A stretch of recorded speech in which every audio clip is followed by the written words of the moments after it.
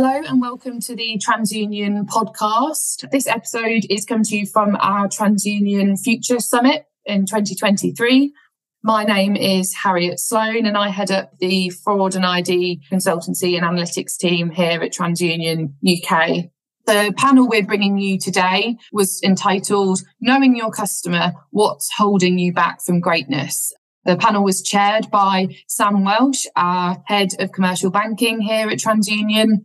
And we was joined by a really interesting panel. So Desmond McNamara from Zilch, Darren Kelk from Ascendant Solutions, Stuart Daniels from FGH, and Ranil Bhattacharjee from Lloyds Banking Group. It's clear that data advancements have the potential to improve how well you know your customer and drive outstanding customer experiences and personalised services. However, with regulatory evolution, including the new Consumer Duty and intense market competition, the right approach is harder to find, but can definitely hold the key to growth and be a real unique selling point. In this session, we asked industry leaders from different sectors what more could be done to get to know customers better. It's commonly acknowledged that data advancements have the potential to improve how well you know your customer and by default help drive outstanding customer experiences and personalised services. But with regulatory evolution, including the new Consumer Duty and intense market competition, the right approach is harder to establish, but does hold the key to growth and can be a real unique selling point. My name's Sam Welch. I lead our banking team here at TransUnion. And the purpose of this session this afternoon is really about how well or not you know your customer base. It's really important at the moment on several fronts, which we'll get into. We've got an esteemed panel, which I'll bring to the stage shortly. But before I do, I'm a bit of audience participation. There is no such thing as a free lunch. Can I ask, for those of you that believe that having a complete and accurate view of your customer base is important to your respective businesses, could you please stand up? It's not a trick question. Good. You can all sit down. Thank you. And then taking this one step further, can I have a show of hands who believes that when you look at your own business through an honest lens, you have that complete and accurate view of your customer base, and for brands or companies where you've got multiple brands, you've got a strong and robust single customer view? Can I get an honest show of hands? Okay, so not many, right? So thank you for your honesty, firstly. It could have been awkward for the rest of the chat, but it is really important that we know our customers on several fronts, really. So we at TransUnion spend a lot of time looking at this. There's a couple of stats I just want to share with you. So on average, across our clients, and we've looked at all of the data that we have as a CRA, on average, 2% of your client base is a duplicate. Now, that might not sound like a lot, but if you've got a portfolio of, say, 20 million people, that starts to become quite material.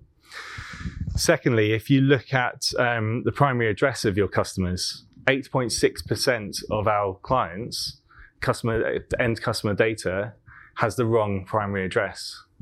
So that's important on several fronts. As I say, one is, if you're looking to provide a personalized service, how can you do that if you don't actually understand your end customer?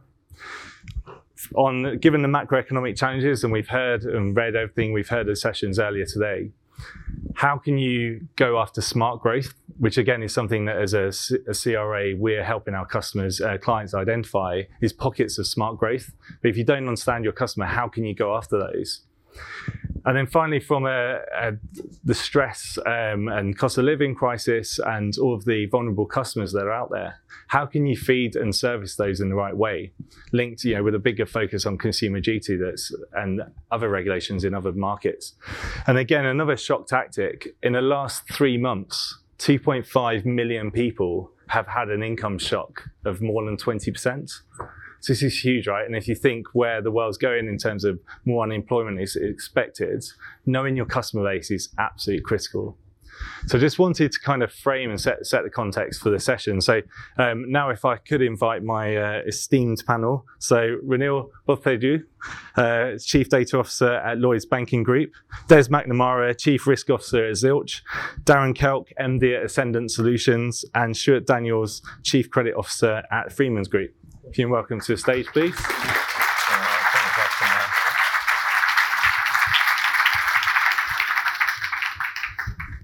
First question. So Renil, for you, would you say you have a single customer view when you look across Lloyds Banking Group? So I think the first thing to highlight is Lloyds Banking Group is made up of a number of different brands. You know, we've got Scottish Widows, MBNA, Halifax, Bank of Scotland, Lloyds Banking Group, LexLease. It's just a few of them. And so, you know, we've basically tried to create a single view of customer. It's not perfect. There are still some gaps. So, really linking all of our insurance, wealth, and pension products with retail. There's a few gaps there. Business and retail, again, some gaps there. But I would say, we recognize that there are some gaps, working through those. Mm-hmm. But in the main, we actually have a reasonable view. We know we've got work to do to close out those gaps, but it's definitely not the thing that's holding us back from greatness. But, we absolutely recognize that, for our strategy, we want to, I think we're very public about, aspirations, the mass affluent stage, mm-hmm. bringing together the investment, insurance, wealth bits with our retail part. For us to really succeed at that, we need this to be better than it is. But at the moment, I wouldn't say it's holding us back. Right, okay. We have known gaps, but it's not really holding us back. Okay, cool. Thank you. And Stuart, what are your thoughts? First thought is, why did I get the cheap mic? Is it because I'm mail order? So similar to a lot of people in the audience, we have a single customer view. Could it be more robust and better? Yes, definitely. We have a particular challenge in the...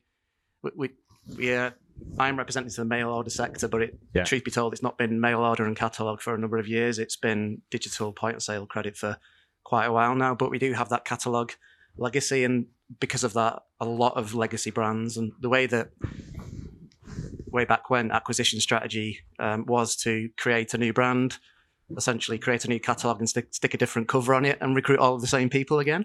Yeah. So we have quite a legacy of lots of different brands, lots of the same customer, and that's the kind of polar opposite of what we want now. We're trying to consolidate those things, make it purely digital. So it is a challenge. It's very important for us.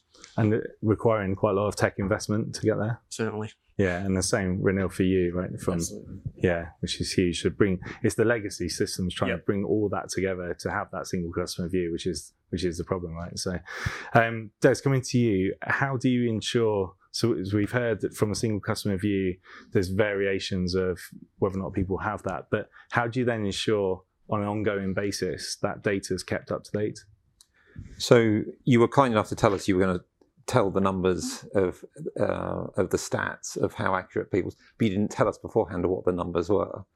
And I suppose one of the key things is I know the numbers for my company. How many of you know the numbers for your company with the CRA?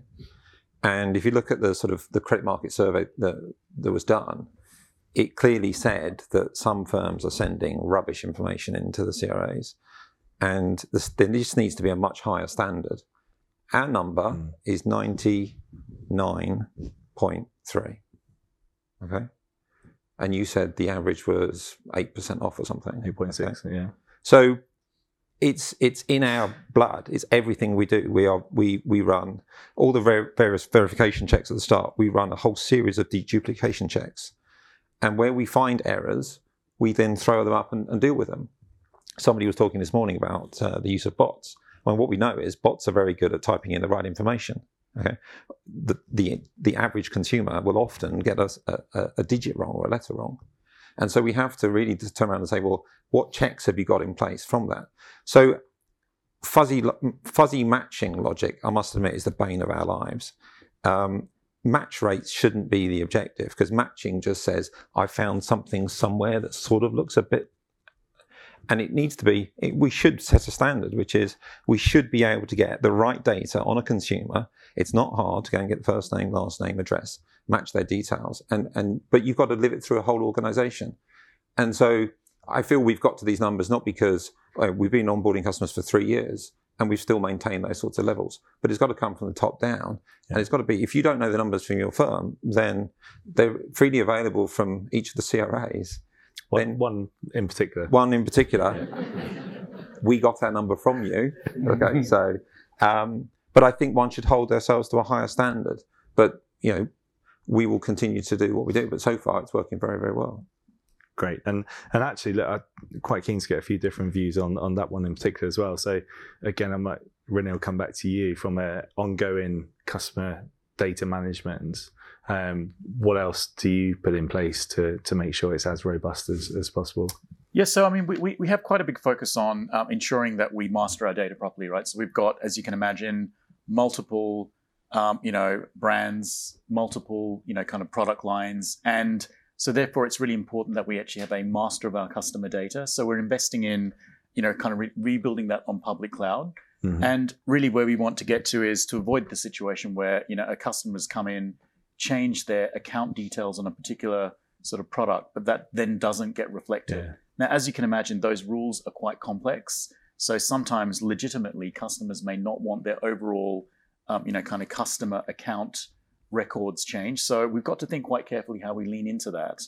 That is an area of focus. We've kind of recently gone through a whole bunch of complaints around how that process works, around, accounts versus, kind of customer, particularly on the address type details. So it's definitely an area where we're continuously evaluating, have we got this right? Mm-hmm. Do we have the right rules in place to ensure that either we do update things across or we don't, right? So it's definitely an area of strong focus.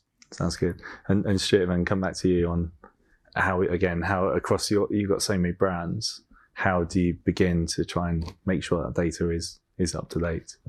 I mean, there's the kind of data infrastructure is important. So we're doing a lot of investment around how we hold data, how we can access it. But also one of the things that's an advantage for us is we have the customer in channel a lot because we're a retailer. We're often interacting with the customer dozens of times a year. Mm-hmm. So it's in the customer's interest to keep their details up to date so we can send the goods to the right address, for instance. Where we see the particular challenge is where we're not interacting with the customer, and particularly in the kind of collections and financial difficulties context, where it's really important to know your customer, really important to have the right details, but you don't have that ongoing dialogue with the customer. It's often difficult to get that information. So that's more of a challenge at this point in time. Yeah, makes sense. So when we caught up beforehand, the main question of interest, and this is where we'll probably spend quite a lot of time, is around looking after vulnerable customers. It's such a hot topic at the moment. So we'll dive into that now. So Darren, talk to me about how you leverage customer data to help identify vulnerable customers and then act on that. We work predominantly in the council tax area, council space. Okay, so most people in here, I guess, unless we've got some foreign visitors, pay your council tax on time. Yeah, good, maybe some of you. You all received your rebate grants, maybe. Yeah, we processed 7 million accounts through the rebate grants. We paid out over £1 billion to people that needed money. This leads me on to some of the stuff. Without the True Validate that we got from TransUnion processing well over 1 million records, we wouldn't have been able to do it. It's been impossible, okay? Because we believed in giving the customers, the right customers, because we've got fraud, we've got a lot of fraudulent people. I listened to the fraud one earlier on today, really interesting. And how do you combat fraud? Well, it is a battle against fraudsters, it really is. So what we've done, and we've gone to the next level of where we're applying for. So imagine you're going to go and you're struggling to pay your council tax, okay? And you'll see where I'm coming from here. I think I saw Devon come in. I think they put a brilliant paper together, Policy and Practice, and it was 9 billion pounds unclaimed benefits in the UK. So imagine that's got to be realised somewhere across the country. We've gone away and done extensive work with a single council, okay? Because we always work with a single council to start with, okay? So imagine you're a customer and you're struggling to pay your council tax, priority debt, okay? You're struggling to pay this debt and you're struggling to make ends meet. Your family's, you're a family man or a family person, your family's suffering, you're going through lots of hardship, okay? Most people go to the CA, most people go to the councils, okay? What my technical team have built is an online process where a customer can go on with an embedded calculator. So they click on the calculator. All the time in the background, the information that they're putting in, we're checking against varying data sets that we get from TransUnion. Because we want to make sure at the end of the journey, that customer gets paid that amount of money that they're entitled to into the right bank account. Okay? So while they're going through the journey, it says you could be eligible for a benefit of X. Not only a benefit of X, you might be able to get backdated as well. Okay? So complete your consent this, and we will go to your banks and we will pull your transactional data. Okay? We will then work with that transactional data. We will categorize it. We will fill it in. It takes between 4 and 8 minutes to complete the process from end to end. I don't know in the room, probably not own up to it. Has anybody actually applied for any benefits? Or do you know anybody that's applied for benefits? It's a very laborious, a very time consuming where you've got to supply information and quality information of certain bills and things that are going out. Whereas when you get your open banking, it tells you everything. We will talk to Bud, Maz, I promise, at some point. Okay. So while that's going off, this is all live real time. Okay. And at the end of it, it says, by the way, we've just now looked at your income and expenditure that's been digitized by us. We can confirm that you are on the wrong benefit. You've gone from a legacy benefit onto, you need to go onto universal credit. There are varying things that you should be applying for. Consent again, and we will help you with that as well. On average, it takes about 11 minutes to complete that journey. What it will do to the people that we're dealing with, your customers as well as the council's customers, it will enable them to be able to, one, pay off the council tax. The punishments of non-payment of council tax, as we know, are further fees, enforcement fees, and potential visits. So that family, that person has now got more money in their pocket. They can help themselves. Thus, they'll be able to deal with other creditors and be able to pay their other creditors as well. When you go a little bit further than that, and these are the things that we've been working with TransUnion on, I know we're at TransUnion, but, which is to know your customer. There are so many customers out there. I don't know if any single people are on here and you're claiming your single person's discount at 25%. Maybe, maybe not. You might be claiming it and somebody's living with you. That's naughty. It's fraudulent before we go any further. But what we're doing is reverse engineering that. So we're now looking at people that we can guarantee they live on their own and they've not claimed their single person's discount. And then you look at the pensions and how much money that's not claimed through pension credits. There is so much, there's a vast amount of money. And the only way we can get to identify that is to be able to get quality data, to be able to at least do some push out and reach out to these customers. Well, the councils will do the push out and reach out to the customers. Our last bit, the mortgage crisis. We're doing some work on that. We're here next week talking to the London Revenues Group. We've got stats on property transactional data. I saw from one of the things, the VRS, we plumb VRS into all our output. Everything we do on vulnerability, it has the VRS flag plumbed into it because it is a key trigger for councils to take the customer down a different route. Okay. Now, what we're looking at, the things which is, I think, stress and shock. I think stress is going to be understated. It's going to be shock to some of these people where they're going to come out of a fixed term. And I'd love the lenders to give us that date so we could actually work very closely with them and hopefully work with the customers with the data we get from TU to be able to take them through probably not a shock anymore, and we maybe downgrade it to stress. Thank you. Yeah, you're doing lots of really good stuff for when you look at what we're trying to do around information for good from a global perspective, but you bring that down into how that information is ultimately helping the end customer at a time when they're most vulnerable. So thank you for sharing that. Okay. Des, over to you. So it's an interesting take, I would say, on this, which is, I think actually most customers are happy to share their vulnerability with you if you ask, because we certainly see, we have a dedicated chat environment and we can search criteria and we can then look for keyword searches and optimize and then look at how the customer performed and how they scored we score every single interaction and then look to see whether we've performed better with particular types of vulnerabilities or not. It's about an ethos. You've got an ethos there, which is, I want to make sure this is exactly right and I've understood the customer.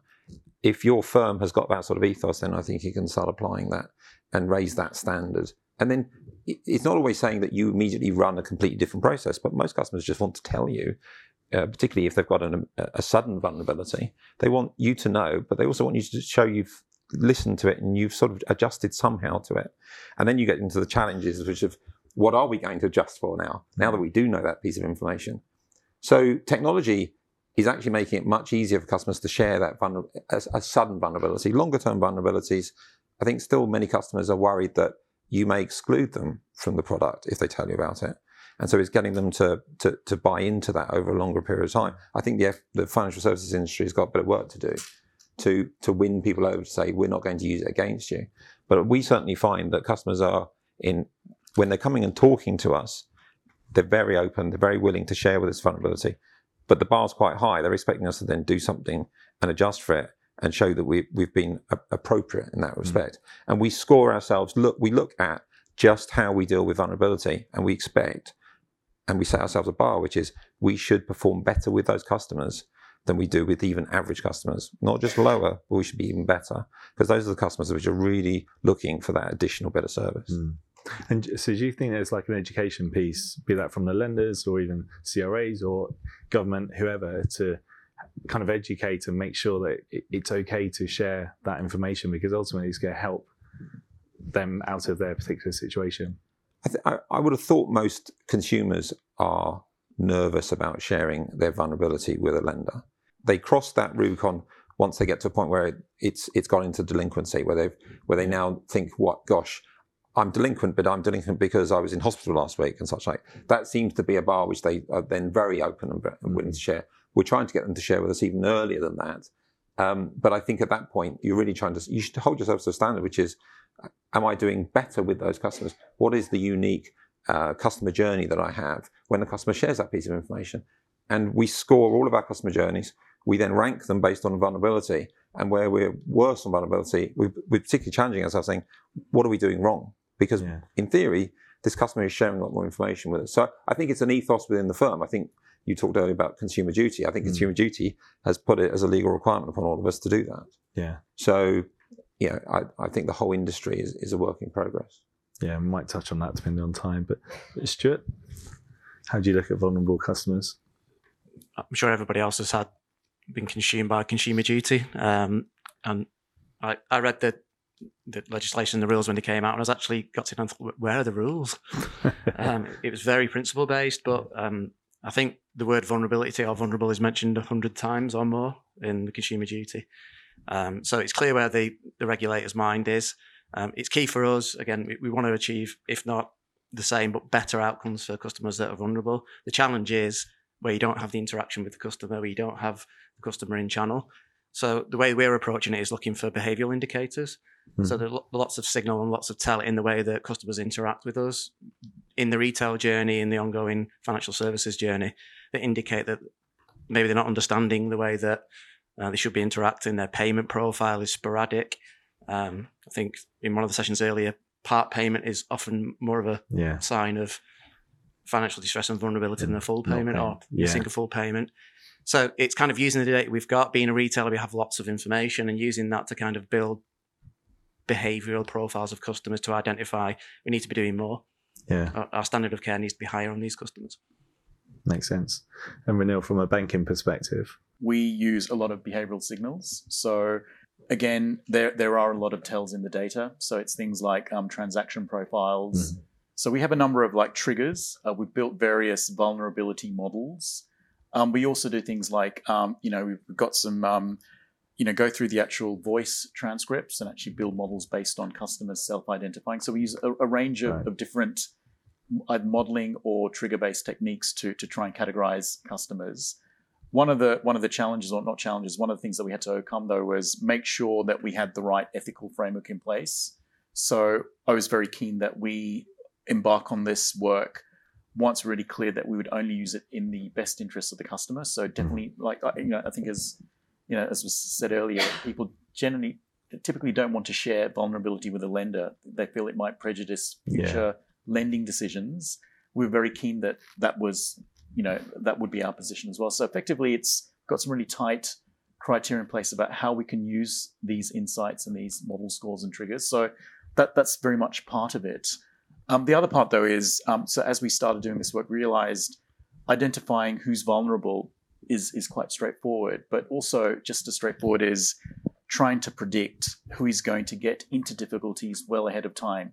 So if you think about things like collections journeys, all that effort to basically, it's effectively like the ambulance at the foot of the cliff. It's almost too late. Yeah. And using the same techniques, that we can to identify whether someone's vulnerable about, it's, let's take a much more forward-looking view of trying to predict that 6 months in advance. So now with that, the challenge though is what would we do with that? How would we use that? So again, we're very cautious about, because obviously these are predictions. We don't know whether it's true or not.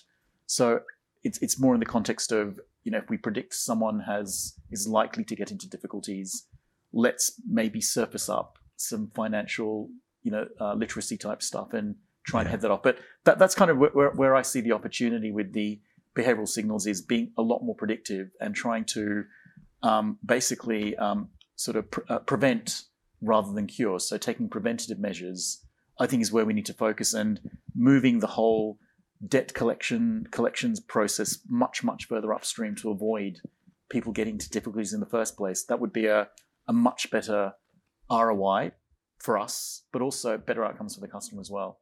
Yeah, I think another kind of shameless plug for TU services with Lloyds, they've gone out to market with the Credit View, Know Your Credit Score, which has been really successful, and actually that's a really good tool to be able to educate and prompt and work with the customers on that journey, as opposed to them getting a letter through the post that comes in cold.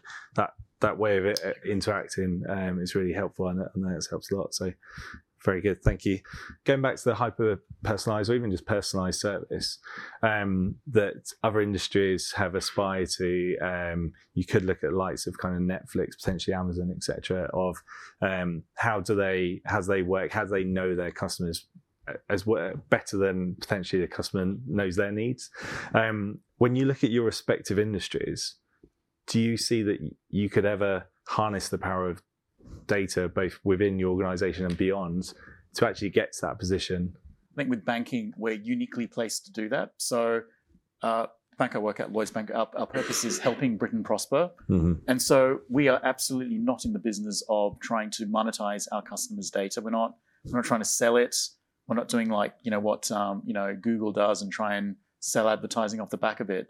Effectively, the data that we have, we want to use it for the benefit of our customers. And if you think about the richness of data that a bank has, so your entire transaction profile, so the number of signals you'd get from someone's transaction behaviors, their payments behaviors, their, all of the insight you get from things like a financial needs analysis. It is incredibly rich, and we're uniquely placed to use it at a very personalized level, right? So if you look at all of the, the big tech, they go to extreme lengths to basically, mask the data, right? So they don't want to have one-to-one. It's all persona-based. We can actually use data down to an individual level because we're using it for their best interest. So I really feel it's a kind of an area that most banks haven't given enough focus. I mean, I think, the tech's still getting there in terms of setting up the right transaction classification and personalization systems. But basically, banks are uniquely placed to use that data for helping people actually achieve their goals. So you think about, we've all got financial goals, and if someone were to announce, I'd like to save, £20,000 for my wedding in 3 years, a bank could actually help you get that. They could actually not, and obviously you'd have to opt in, but those are the sorts of interventions that banks could make in the interest of their customers using data. So that's kind of what kind of inspires me about banking. It's that opportunity which is still somewhat ahead of us. No one seems to be doing it. That's going to be my next question. No one's really doing it. No one's taking that kind of. Everyone's doing one-off nudges rather than let's between now and the next 3 years, let's help you save 20,000 quid. Here's what you need to do on a daily basis. Here's the little behavioral science interventions we're going to make to change your behaviors in a subtle way. And obviously so no one's really doing that anywhere in the world, but that's kind of where now, we're all starting to have the right data and tech stacks to do that. Yeah, really interesting. And going along, Stuart?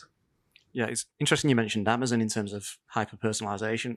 I don't know about everybody else. I don't think they're brilliant on personalization. Yeah. I think what they're fantastic at is taking friction out of the journey. It's so easy to buy, too easy sometimes. And that's the tension we have being a digital retailer and also a financial services business.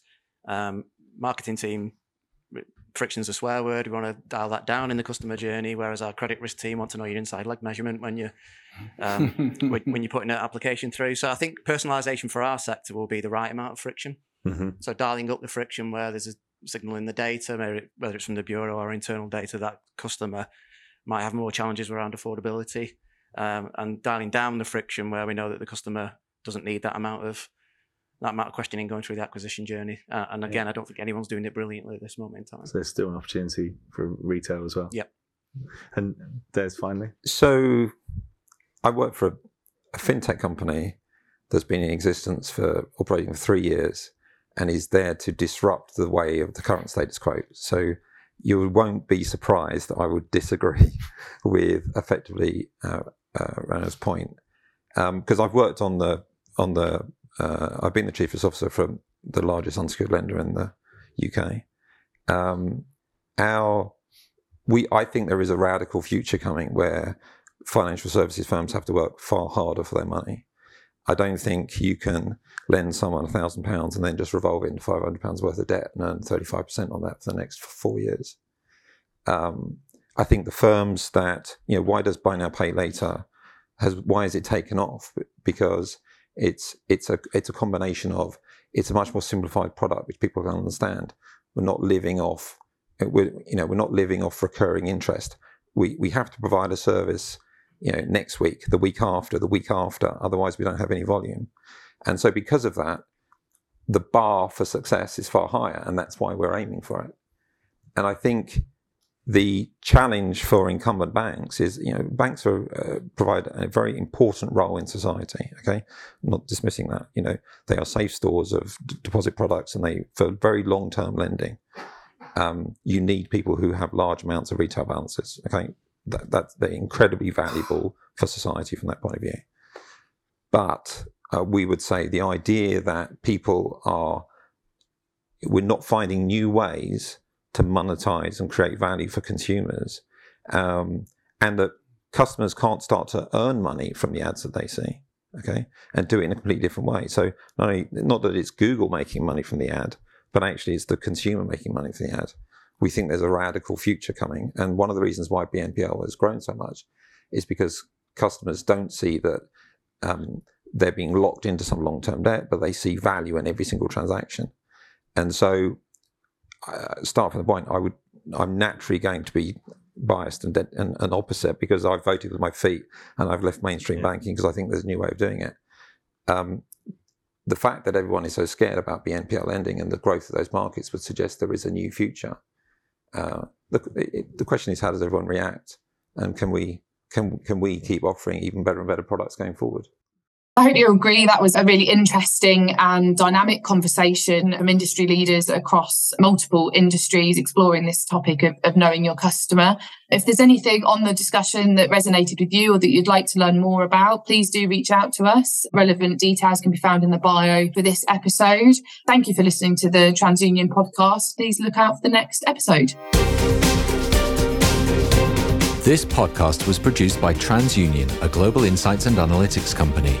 The views expressed in this podcast are not necessarily those of TransUnion, and TransUnion is not providing any financial, economic, legal, accounting, or tax advice or recommendations in this podcast.